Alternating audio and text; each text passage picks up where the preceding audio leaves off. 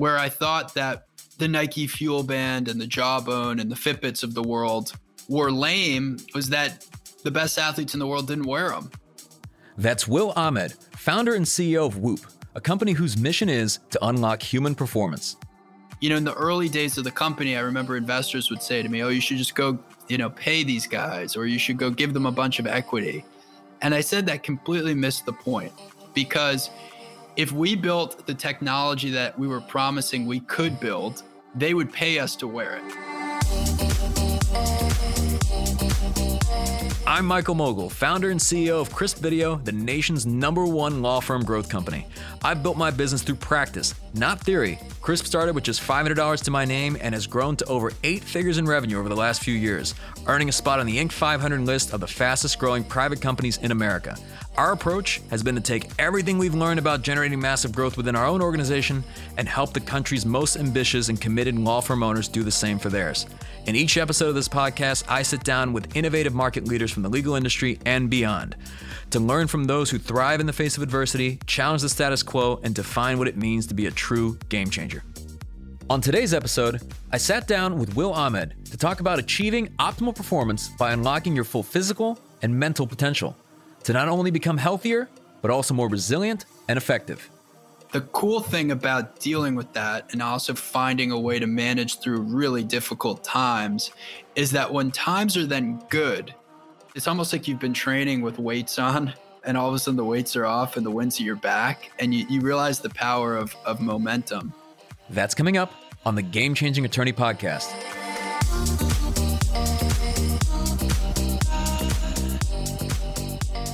I'm very excited to have Will Ahmed on the podcast, not only because he has an incredible company with a powerful mission behind it, but also because I'm personally a user and a big fan of his product, the Whoop Fitness Tracker. Will founded Whoop around the goal of unlocking human performance. So I was looking forward to hearing how he recommends business leaders apply these practical strategies to grow both personally and professionally. The mission of Whoop is really around unlocking human performance. And I think broadly speaking, we believe every individual has an inner potential that you can tap into if you can better understand their body. I got into the space personally because I was always into sports and exercise. And growing up, I played a dozen different sports. I ended up going to Harvard and playing squash there. And I was captain of the Harvard squash team. And my experience of being a college athlete showed me that athletes, myself included, really didn't know all that much about what they were doing to their bodies while they were training. It was sort of just this perception that if you trained a lot, eventually you'd get fit. And for me, I used to overtrain as a result of that because I used to kind of push, and then all of a sudden you fall off a cliff. And other athletes would get injured or misinterpret fitness peaks or not necessarily understand the importance of recovery or sleep. And so for me, it was really trying to understand everything I could about the human body. And I did a lot of physiology research while I was in school. I read something like 500 medical papers, and I wrote a thesis myself around how to continuously understand the human body. And I would say that ultimately became the business plan for starting Whoop. And that was 2011, 2012. So 8 years ago, at least. And it's been an amazing journey since then. I've gotten to work with incredibly smart people. It takes a very talented team, as you know, to build anything. And yeah, today we're proud to serve a lot of high-performing individuals and teams. Now, I imagine there's easier ventures that one can go down because it was something like Whoop. You've got the hardware aspect, the software aspect, the data and analytics, and you've got to be, it seems like you've got to be really good at all three and make them work really well together. I guess, what were some of the early challenges that you guys had experienced? Yeah, so I would say in 2012, 2013, a lot of what we were doing was hardcore technology development. We wanted to be able to measure something called heart rate variability, which previously no other product on the market could measure except for an electrocardiogram, which, is like $10,000, $20,000 hospital equipment. And what was so interesting about heart rate variability is it was a statistic that was being used in like the 70s and 80s by Olympic powerlifters and then cyclists, and then the CIA was using this thing to understand lie detection. And I was like, wow, this is a really powerful statistic. This is a statistic that's a lens into your body. And it's a lens into your body in a way that you may not be able to feel. And I thought, wow, if we could measure heart rate variability continuously, and mind you, heart rate variability is different from heart rate. We can go into that if you want to talk about it. But if we could measure this statistic, we would have this unbelievable lens into your body's status, into how rested or recovered your body was.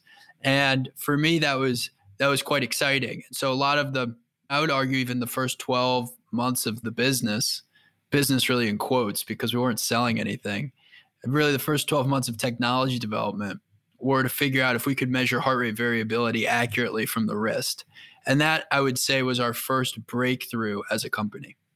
So that's a pretty bold decision in the sense that it seems like a lot of other fitness trackers are tracking things like heart rate and step count and so on. And when you talk about heart rate variability or HRV, if you could, I guess, go into some detail in terms of what this is. I mean, I guess it's the variance in time between beats of the heart, but like more specifically, the role that plays in recovery.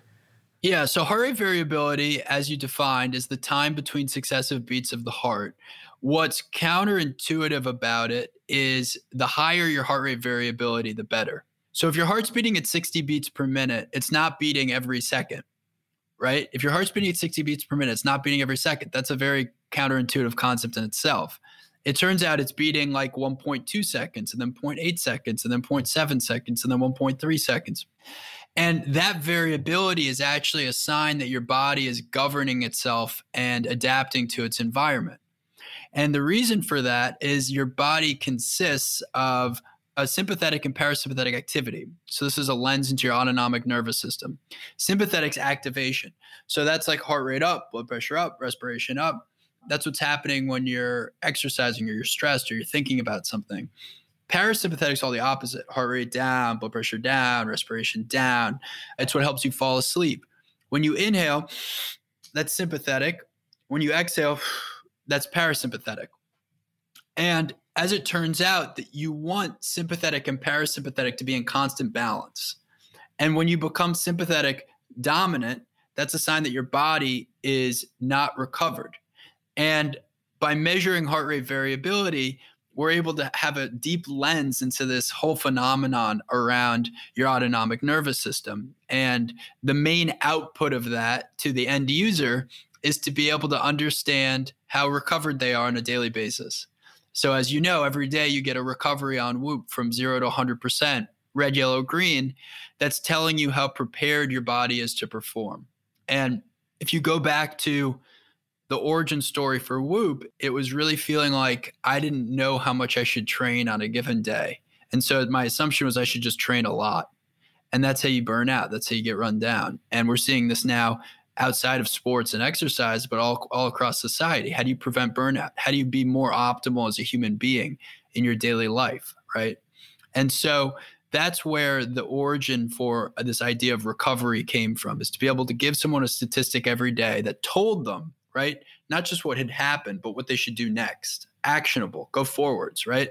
And so if you have a high recovery, you should take on more strain. If you have a low recovery, you should take on less strain. Maybe you shouldn't even exercise or take on strain at all. You know, in many ways, Whoop is the first fitness product to tell you not to work out, to rest. And so that is really the power of heart rate variability. And I think it's the power of a score every day that tells you your recovery. And one of the things that's been so interesting to me is like kind of the difference between how you feel psychologically versus how you're responding physiologically, right? In meaning that you might feel fine. And I've known numerous athletes and entrepreneurs that want to get after it every single day they're in the gym, no matter what. Like they just want to push it all the way. But where they're not seeing things is like, how are they actually recovering, and that they could potentially see better performance by like focusing more on recovery, perhaps and less strain. So it's just interesting to have that data. Now, I'm curious, when you guys were creating Whoop, originally, who was this created for? Originally, it was created for athletes. I mean, our initial vision was always, this is something that athletes need the most. But over time, it's going to be a platform for anyone, because while we all have different physiologies, we have the same biology. And what that means is that there's just a number of statistics that are core to measuring the human body. And if you can measure those things, you can provide unbelievable insights. And I mean, from a business standpoint too, I always wanted to anchor Whoop around high performance. And I felt that the next generation health monitoring company would have true credibility and validation from the world's best athletes. And where I thought that the Nike Fuel Band and the Jawbone and the Fitbits of the world were lame was that the best athletes in the world didn't wear them. Now, who needs to optimize their performance more than someone who's got a 10, 50, $100 million contract, depending on how their body performs? I mean, that seems so obvious to me that market's going to care a lot about their bodies. And so if you've built a product that's focused on understanding health and that market doesn't want to wear it or use it, there's something probably wrong, right? Or it's, targeting a completely different sector of health. And so what we saw is in 2015, two of our first 100 users were people like LeBron James and Michael Phelps, right? And so that was a sign to me that we were on the right path, because there were a lot of things wrong with our technology from just an ease of use standpoint. Yet we were able to have, you could argue, two of the best athletes in the world at that time, two of the best athletes ever, willing to use it, because for them, the promise of being able to measure things accurately like sleep and recovery was such a big promise. That was a huge value proposition. And, in the early days of the company, I remember investors would say to me, "Oh, you should just go, pay these guys, or you should go give them a bunch of equity." And I said that completely missed the point, because if we built the technology that we were promising we could build, they would pay us to wear it. And if we didn't build that technology, there was no amount of money that we were going to be able to pay these guys, or anyone for that matter, to wear something 24/7 that didn't give them true insight, right? It's a big ask to wear something 24/7. You need real insight to come from that. And so that's largely turned out to be true, that point of view. We really don't sponsor or endorse athletes. And now I would say we work with largely the best athletes in the world. Now, for people that are listening to this podcast, which is largely law firm owners and entrepreneurs, I mean, I remember seeing when you've got Navy SEALs wearing whoops and you see elite athletes. For me, I was initially drawn to that because if they're wearing it, as almost like a corporate athlete, that's, I look for any sort of competitive edge. But what would you say would be some of the benefits to just candidly entrepreneurs who may not be elite athletes or may not even want to be, but just still want to optimize their performance? Well, the exciting thing about being an entrepreneur is you're trying to take on a level of stress that will break most people. You're trying to overcome that in the pursuit of building something special. And I've felt that firsthand, for the last 8, even 10 years, thinking about Whoop and building Whoop. And there are points in building anything where it's like overtraining. You feel like you've hit a wall. You feel like you've got nothing left. And so that's the analogy for Whoop for the entrepreneur, is there's two ways to think about adding more balance to your life, right? The first way, and this is the way that most people recommend, is, oh, well, you've just been putting too much stress on your body, so you need to take on less stress. And that's fine. I mean, we do that with consumers every day, right? We show them you didn't sleep well, your body's run down, do a little less today. But the other way that's actually less talked about, that's more important for entrepreneurs, is how can you actually take on the same level of stress, but be more recovered and be more rested so that you can keep taking it on. And so what I encourage entrepreneurs to think about is, what are all the habits that they can embody that actually allow them to maintain a high output for a long time? There's always this analogy of, it's not a sprint, it's a marathon, right? That actually misses the point, because the best marathoners in the world are running like a 4-minute mile, and most people can't even run a 4-minute mile. You know what I mean? So you have to be all out really for a long, long time, and at a pace that most people can't handle. And so that's where Whoop can come into the picture, and we can help an individual figure out, in your life, what do you need to change or optimize to be more optimal? Like, let's talk about sleep for a second, right? You spend a third of your life sleeping. And in general, people think, well, I'm a busy person, I just can't get enough sleep, that's going to be me for the rest of my life. Well, that's a super suboptimal way to lock in the rest of your life, because you may still have a set period of time even that you can sleep, and you're not making that as optimal a period of time as it could be. So let's say that you're that person who says, I can't spend more than 6.5 hours in bed. That's all I've got. Okay, fine. Let's say that that's all you've got. There's still a lot of ways within that 6.5 hours to dial you in, right? So what you know, Michael, about measuring your body with Whoop is that sleep is not just the number of hours you spend in bed. There's the stages of sleep. So within that 6.5 hours, how much time are you actually spending asleep? Let's start there. So maybe that's now 6 hours. Maybe that's 5.5. Hell, for some people, that's 3, unfortunately. And then within that time you're asleep, how much of that is REM and slow wave sleep? So REM sleep is when your mind is repairing itself. It's cognitive repair. It's when you're dreaming, right? So if you're an executive, if you're an entrepreneur, if you're a lawyer, or you're a high-performing individual, you need to repair cognitively, period. If you're trying to learn something, oh my gosh, you need to repair cognitively. Slow wave sleep is when your body produces 95% of its human growth hormone. So people think they get stronger in the gym. They're actually breaking their muscles down in the gym. You get stronger during sleep. That's when you're repairing your muscles. If you take that person who spends 6.5 hours in bed and they can all of a sudden go from getting an hour of REM and slow wave sleep to getting 4 or 5 hours of REM and slow wave sleep, that person has just changed their life. I mean, completely changed their life. And I'm not exaggerating that one bit. It is a profound lifestyle shift and performance shift.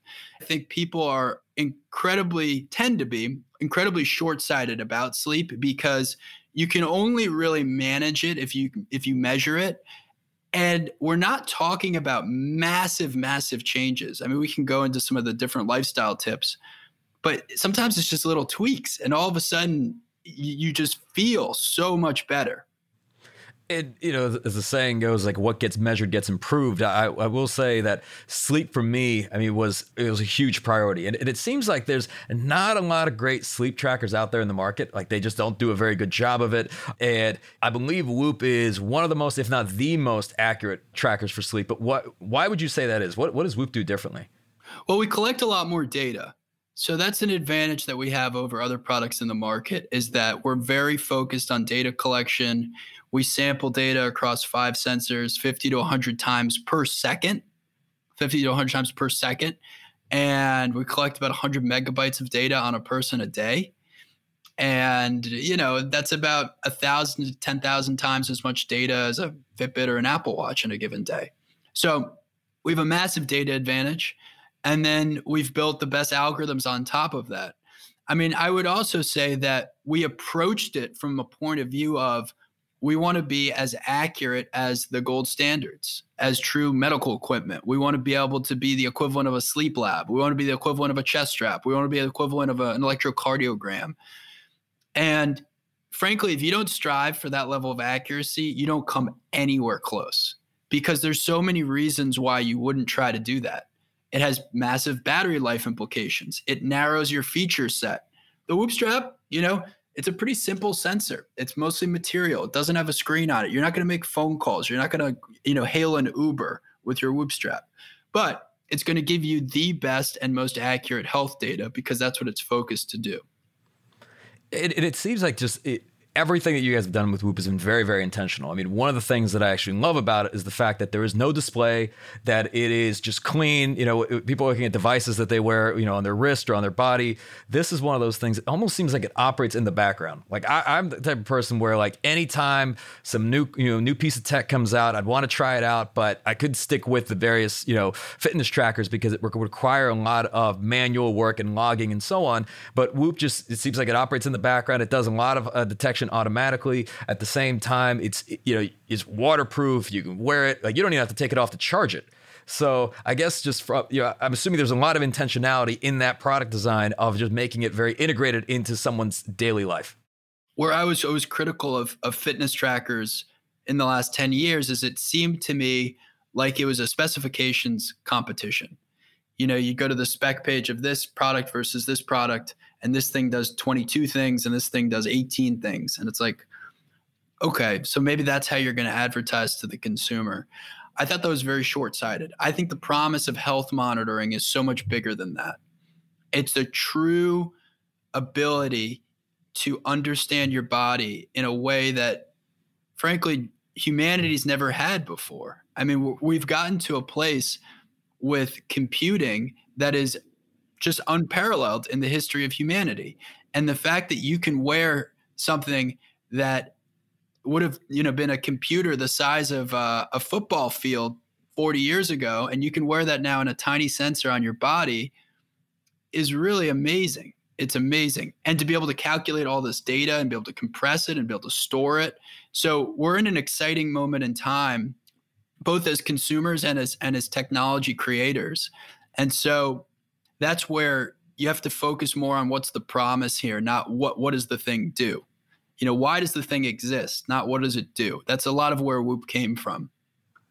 It seems like a lot of these measures are very like individualized, if you will, like heart rate variability, for example, it can be different from individual to individual. There's not necessarily like a good HRV versus, a bad one. It's just more about how does that change over time specific to the person. And it seems like even with like the journal, for example, where you can input different things, like whether you sleep with white noise or not, whether you do meditation, whether you are doing yoga or sitting in a sauna and so on. But what was the thought behind like being able to, I guess, track those things within the Whoop app and then actually correlate that with an increase or decrease in recovery and performance? Well, so much of it goes back to the mission of Whoop is to help you improve performance and understand your body, right? So obviously lifestyles, behaviors, supplements, diets, all these different things affect your body. And for the longest time, Whoop members would reach out to us and say, oh, I learned by A/B testing in the background that if I took this thing, my sleep was better or not, right? And one thing that's powerful about Whoop is it does sort of raise your consciousness of things that you're doing to your body because you're now measuring against it. But we wanted to make that very specific and very deliberate. So we created this feature, the Whoop Journal, that effectively allows you to input virtually anything about your body and test how your body reacts to it. And for the longest time, I've felt like pop culture health stuff has been very one size fits all. The flavor of the month is paleo. The flavor of the month is keto. The flavor of the month is melatonin before bed, whatever, right? And that's what you should do. And I just think that's BS, right? I think it has to be entirely based on who you are and what the physiological response is. So if someone says, hey, should I go on this diet? I'd say, hey, try it, test it, and see what the data says. Intuitively, there's some things that are just bad for you, right? So alcohol across the board has a negative effect on our population, and probably much more dramatically than you would think. It's sort of an unfortunate thing. Once you go past 2 drinks, your body really has a negative effect to alcohol. But there's other things that are much more like personal. I mean, some of those diets I just mentioned, highly personal, whether those are going to help your body or not. Supplements before bed, highly personal. Magnesium, melatonin, CBD. I know people who have had, again, back to that conversation of the person who gets 6.5 hours of sleep or spends 6.5 hours in bed. How can they get the most out of that 6.5 hours? This is where you want to test things. So I know, for example, that taking a small dose of melatonin 3 to 4 times a week helps me. I know that taking a heavy dose of magnesium every night helps me. I know that eating not that close to bed helps me. Try to eat like 3 hours before bed. That is, by the way, a general trend we see across Whoop data. That's not just personalized to me. If I do drink alcohol, I try to drink it a couple hours before bed versus right before bed. That makes a huge difference. Hydration makes a huge difference for me. And again, different people have different sensitivities. Some people can get away more with alcohol. Some people can get away more with how close they eat to bed. And that's where the fun part is. It's you all of a sudden become this computer for yourself, and you can figure out how you can be more optimal. And frankly, it's not changing a lot about your life. It's raising your consciousness. Even if you're not an athlete, as a business leader, you still accrue strain through activities that increase your cardiovascular load that the body takes on every day. Things like stress, travel, and work. Now, science tells us that you don't actually get stronger during exertion. That's what breaks you down. You actually get stronger during rest. Sleep is the period to repair, regenerate, and prime your mind and body for peak performance. So how does Will recommend we become better sleepers? Well, physiologically, the number one thing is sleep consistency. If you know someone in your life who seems super functional and they're like, I only get 6 hours a night and that's all I need, and da da da. Well, it's probably not true. But the thing that that person almost definitely does to be highly functional is they have a very, very fixed routine and they rarely break it. And that routine, again, improves your circadian rhythm, and we've seen that it increases heart rate variability, it decreases resting heart rate, and improves recovery. So if you go to bed at 11, try to always go to bed at 11. If you wake up at 6, try to always wake up at 6, right? So sleep consistency, I would say, is one of the most profound, and that's something that Whoop does a good job coaching you on. We talked about alcohol. Alcohol is bad. Alcohol affects sleep. Sounds obvious, but when you see it in the numbers, you're kind of like, oh, that's a bummer, right? Like you do see it. Generally speaking, the colder the room, the better. Most people are sleeping in a room that is too hot, and they're also sleeping in a room that's too bright. So, you also want to have a darker room if possible. Some people have found benefit from like noise machines. You also typically want to avoid looking at your phone right before bed and staring at screen devices. Television, phone, iPad. I actually break this rule a little bit because I look at my phone a lot leading up to bed, as I imagine many entrepreneurs listening to this do, or executives. One way you can sort of hack it is you can get blue light blocking glasses, which I highly recommend. And I wear these glasses that have like a red tint. My wife thinks I'm crazy, but I've grown to really like them. And they block blue light. And so even if you're looking at a screen, you're starting to feel sleepy because you're not getting that light that's stimulating your brain. And studies have shown that blue light really disrupts sleep. So I fall asleep much faster than people normally do. And I go faster into REM and slow wave sleep as a consequence, which makes the hours that I'm in bed, again, more productive hours. Well, we've all heard the people that, this was even me in the early years of starting the business, where I was the type of person that said I didn't need much sleep. Like I could function on 2 to 3 hours of sleep. And that is, I think not only is that a huge mistake, but I think that oftentimes you don't realize how much more functional you can be when you're sleeping properly, when you're recovering properly. But as we're talking about entrepreneurs specifically, I mean, I've long since believed that this is really, entrepreneurship is very much like pain tolerance or stress tolerance, and that being able to not just endure that stress, but function well in it can make you a more successful entrepreneur altogether. So to me, it's not one of those things that's more of like a novelty. It's more of a competitive advantage. What are your thoughts? Absolutely. I mean, you have to learn, I think, as an entrepreneur, how to overcome stress or how to be able to manage it. And for me, one massive way of doing that is getting rest. I feel like I can go for 10, 11, 12 hours straight in a day and then turn off and do it again. And I think I've trained my body to do that over 8 years of kind of thinking about it. And I'm proud to say that I haven't really had a profound point of burnout in building this business for that long. And mind you, I've had some real lows. I mean, real lows for the business where it's like, you're trying to figure out what's the business model. How do we grow this thing? You potentially lose some good people over the years, or you have to let them go because of cost reasons. I've had to deal with a lot of that. And the cool thing about dealing with that and also finding a way to manage through really difficult times is that when times are then good, it's almost like you've been training with weights on, and all of a sudden the weights are off and the wind's at your back, and you realize the power of momentum.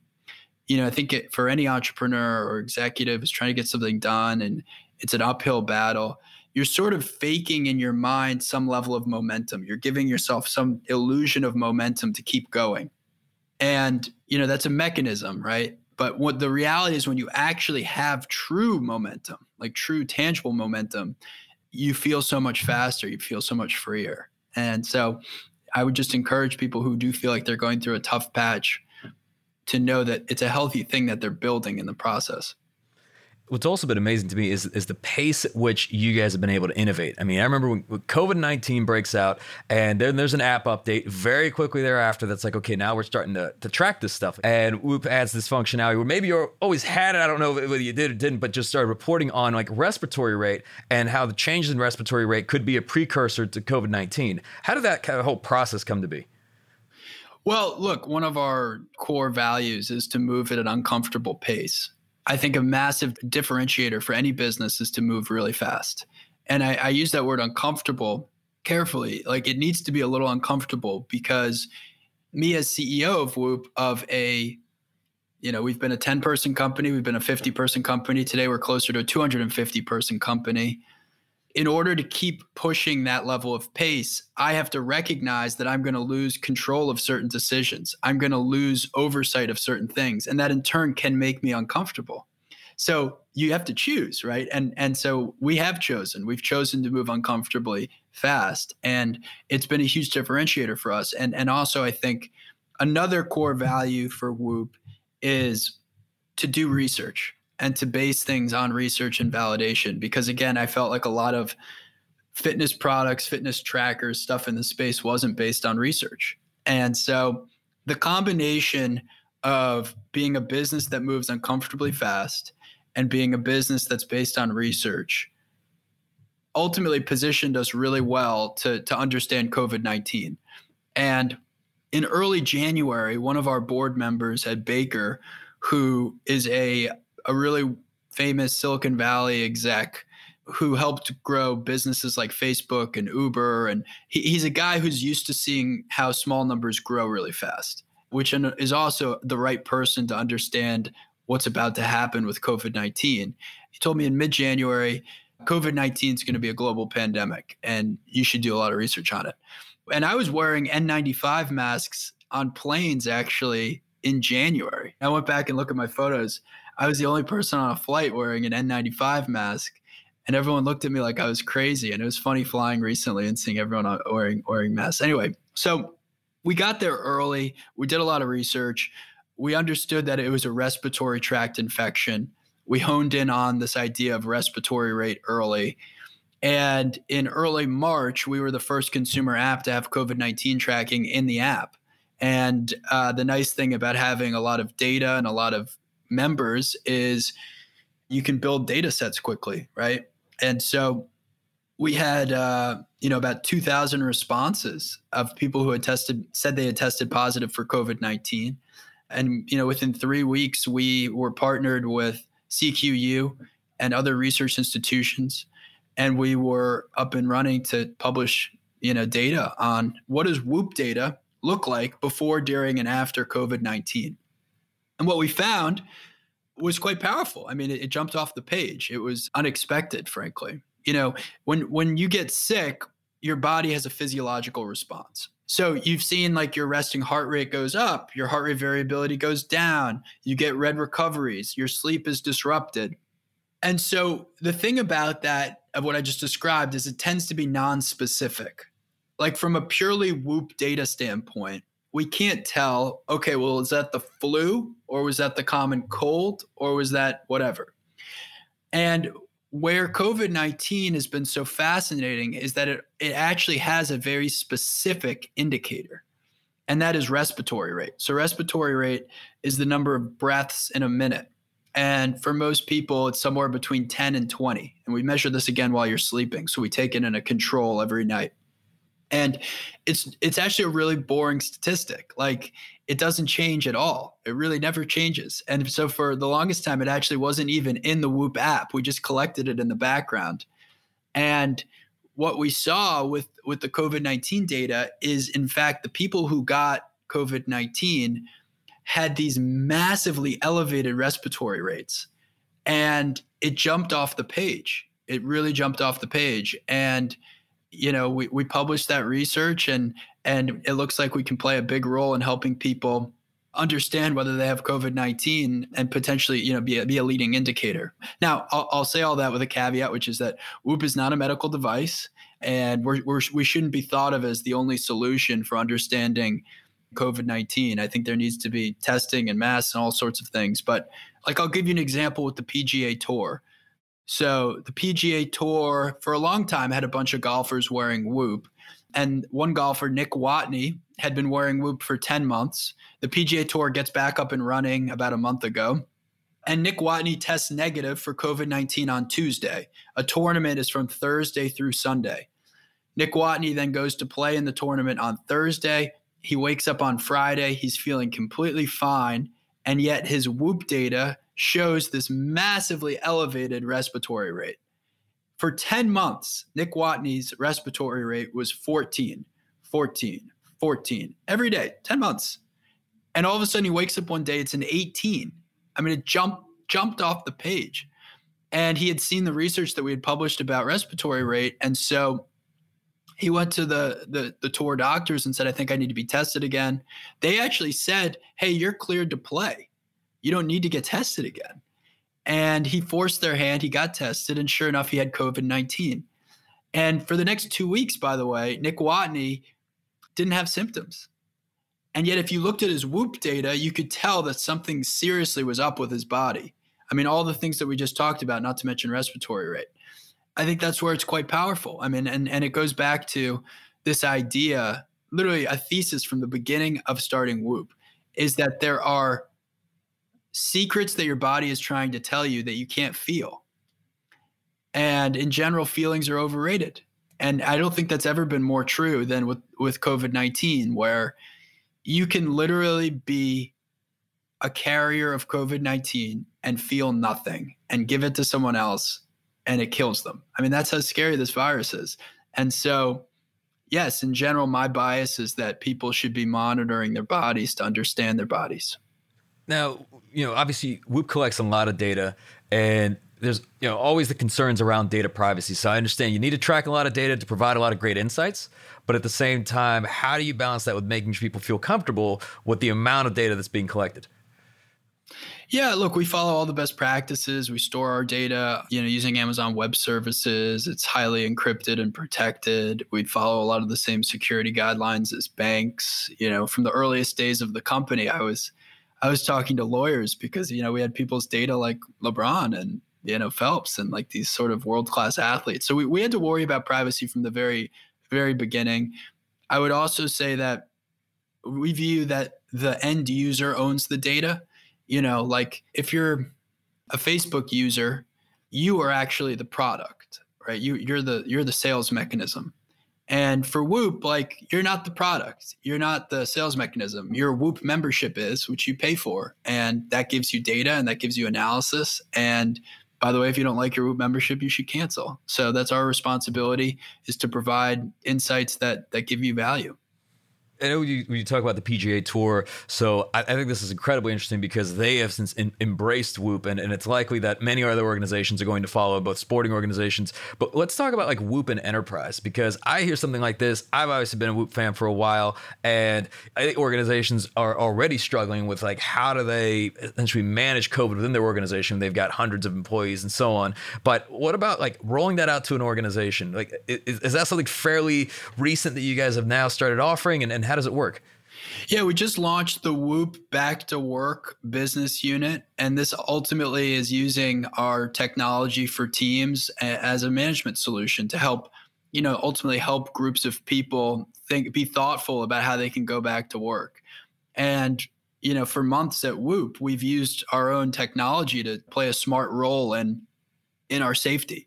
So if someone had a red recovery, they weren't allowed to come to the office. This was well before there were lockdowns and stuff, because it's a sign that their body's run down or they're sick, right? So it's in their best interest and their coworkers' best interest to work from home. And now with the respiratory rate research and what we saw with the PGA Tour, we've built a solution for teams to help individuals also look at their respiratory rate. If you can catch that you have COVID-19 2 days or 3 days before you feel symptoms, that's a lot of touch points that you didn't just have. Justin Thomas on the PGA Tour said that if Nick Watney hadn't been wearing Whoop, the PGA Tour would have been screwed because he would have potentially infected like a lot of players over the whole weekend. So, we're working virtually every industry. We're finding partners to do this with now, which is it's exciting for us, but also a little surreal. Like we can actually play a big role right now. So we're doing our best to keep up. We're working, for example, on a construction site with 10,000 construction workers, like they need to work, and they also need to be thoughtful about how to do that safely.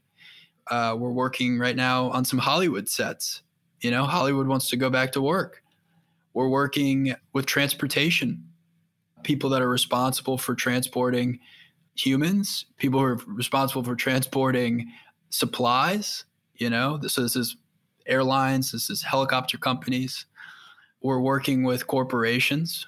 So people that, a corporate environment where an executive wants their team to be more thoughtful about how they manage their bodies, a little bit more sleep and recovery focused than just COVID focused. But obviously we offer both of those aspects from wearing the product. Retail environment, theme park environment. These are the types of organizations that we're now supporting. Schools. I think going back to school right now it's a tricky one to manage. And so much of your experience of being a student is collaborative. It's in person. It's being with one another. It's living with one another in a lot of cases, right? Colleges, boarding schools. We have a bunch of partners there. So I'm curious, and we talk about unlocking human performance. There's obviously, I don't think there's anyone that would argue the benefits from a public health standpoint of tracking something like respiratory rate as a precursor to COVID-19. But when you get into, let's say, in an organization, you're tracking recovery and sleep, and you're sitting in a meeting and you're looking at someone saying, this person's recovery was really poor last night. Maybe they shouldn't be making these types of decisions today, or they're going to be making bad decisions. Where's like the balance between the ethical side of that, of like sharing that data and having that data available to an organization versus I guess essentially what can and should be disclosed? I mean, what are your thoughts on that? Well, I think at the end of the day, you should be focused on the performance itself. We aren't going around Whoop and judging people based on the number of hours of sleep they got or their recovery today. Now, for me personally, if I have to make a decision that's setting the company on a certain trajectory and I know I've got a few nights in a row of bad sleep, okay, yeah, maybe I'm going to hold a day on that decision. Like that's just a level of awareness that I've come to in monitoring my body for 6 years, and running a business while I did it. So that's a little more personal. But I think you should be judged by the performance. And I mean, sports is a great analogy. The Michael Jordan flu game, one of my all-time favorite sporting events ever. Michael Jordan, 6, got the flu. Maybe he had food poisoning according to The Last Dance, although I've heard disputes on that. And, on Whoop, he would have been totally run down, red recovery, didn't sleep well, probably had terrible health statistics. The flu, first of all, gives you terrible statistics on Whoop. And yet he had this world-class performance and won the game. So you focus on the performance, right? Now, is that sustainable? Could he have done that every night? Well, maybe Michael Jordan, but most people know, right? So that's where the data is valuable in itself. And as we look to the future, I mean, you guys have been very much on the forefront of that. What does that look like to you? Just in terms of whether it's the future of Whoop or just the future of just unlocking human performance, what can we expect over the next few years? I think every individual is going to have a perfect recipe of what makes them more optimal. And then, of course, it'll be the responsibility of the individual to decide if they're going to follow that recipe. But I believe that Whoop is pretty close to being able to provide a 24/7 life coach that tells you exactly what you should do. And that's what we want to offer to the market. That's what we're excited about. I think over time it'll expand into other aspects of performance. But yeah, we want to be able to help people understand their bodies in a very deliberate way, not in a 4,000 steps today kind of what does that mean sort of way, in a really deliberate, hey, you should take these different things and not take these different things and go to bed here and wake up here and these types of workouts today, but not these types of workouts today. And this is how you should think about stress. And yeah, I mean, it's going to be really, really insightful. Excellent. And Will, as we come to a close, you're certainly a game changer, this being the Game Changer podcast. What does being a game changer mean to you? Well, I don't know. I mean, I try to stay hungry. I think I don't necessarily think of myself as a game changer. I'm really fortunate to get to work with brilliant people every day, and I get to work on a really special product. And so that's what gets me up energized every morning is the people I work with and the product that we're developing. And if at the end of that road, we can make a big impact on someone's life, that's pretty cool. I want to give a huge thank you to Will Ahmed for taking the time to speak with us today. What particularly resonated for me was how at the end of the day, Our ability to take on more strain and continuously recover from it is what improves our long-term performance. In fact, leaders who can properly manage greater degrees of stress and strain are more resilient and can withstand greater challenges. For growth-minded business leaders, while eliminating stress entirely is typically not an option, managing stress more effectively is. And remember, what gets measured gets improved. You've been listening to the Game Changing Attorney Podcast with me, Michael Mogul. If you enjoyed this episode, I'd really appreciate it if you could share the podcast with at least one other ambitious law firm owner who you believe would benefit, and you know what? Maybe more than one. For more information on our interview with Will Ahmed, see the show notes for this episode in your podcast app or visit GameChangingAttorney.com. And join us next time when we'll be speaking with recovering addict, acclaimed speaker, and 3-time CEO, Michael Brody-Waite. We're going to be speaking about how great leaders live like drug addicts, the self-imposed masks we wear that hold us back, and how to unlock the incredible competitive advantage of being your true self. When I started my startup, I got to a similar point where I was like, I don't know how to be a CEO. And I was so scared to tell my team. And I did the recovery thing, which I learned from addiction recovery. And I went to them and I said, I don't know how to be a CEO. Did they leave? Did they run away? No, they helped me find a mentor, which helped me find the solution, which helped me actually become worthy of leading them. That's next time on the Game Changing Attorney Podcast.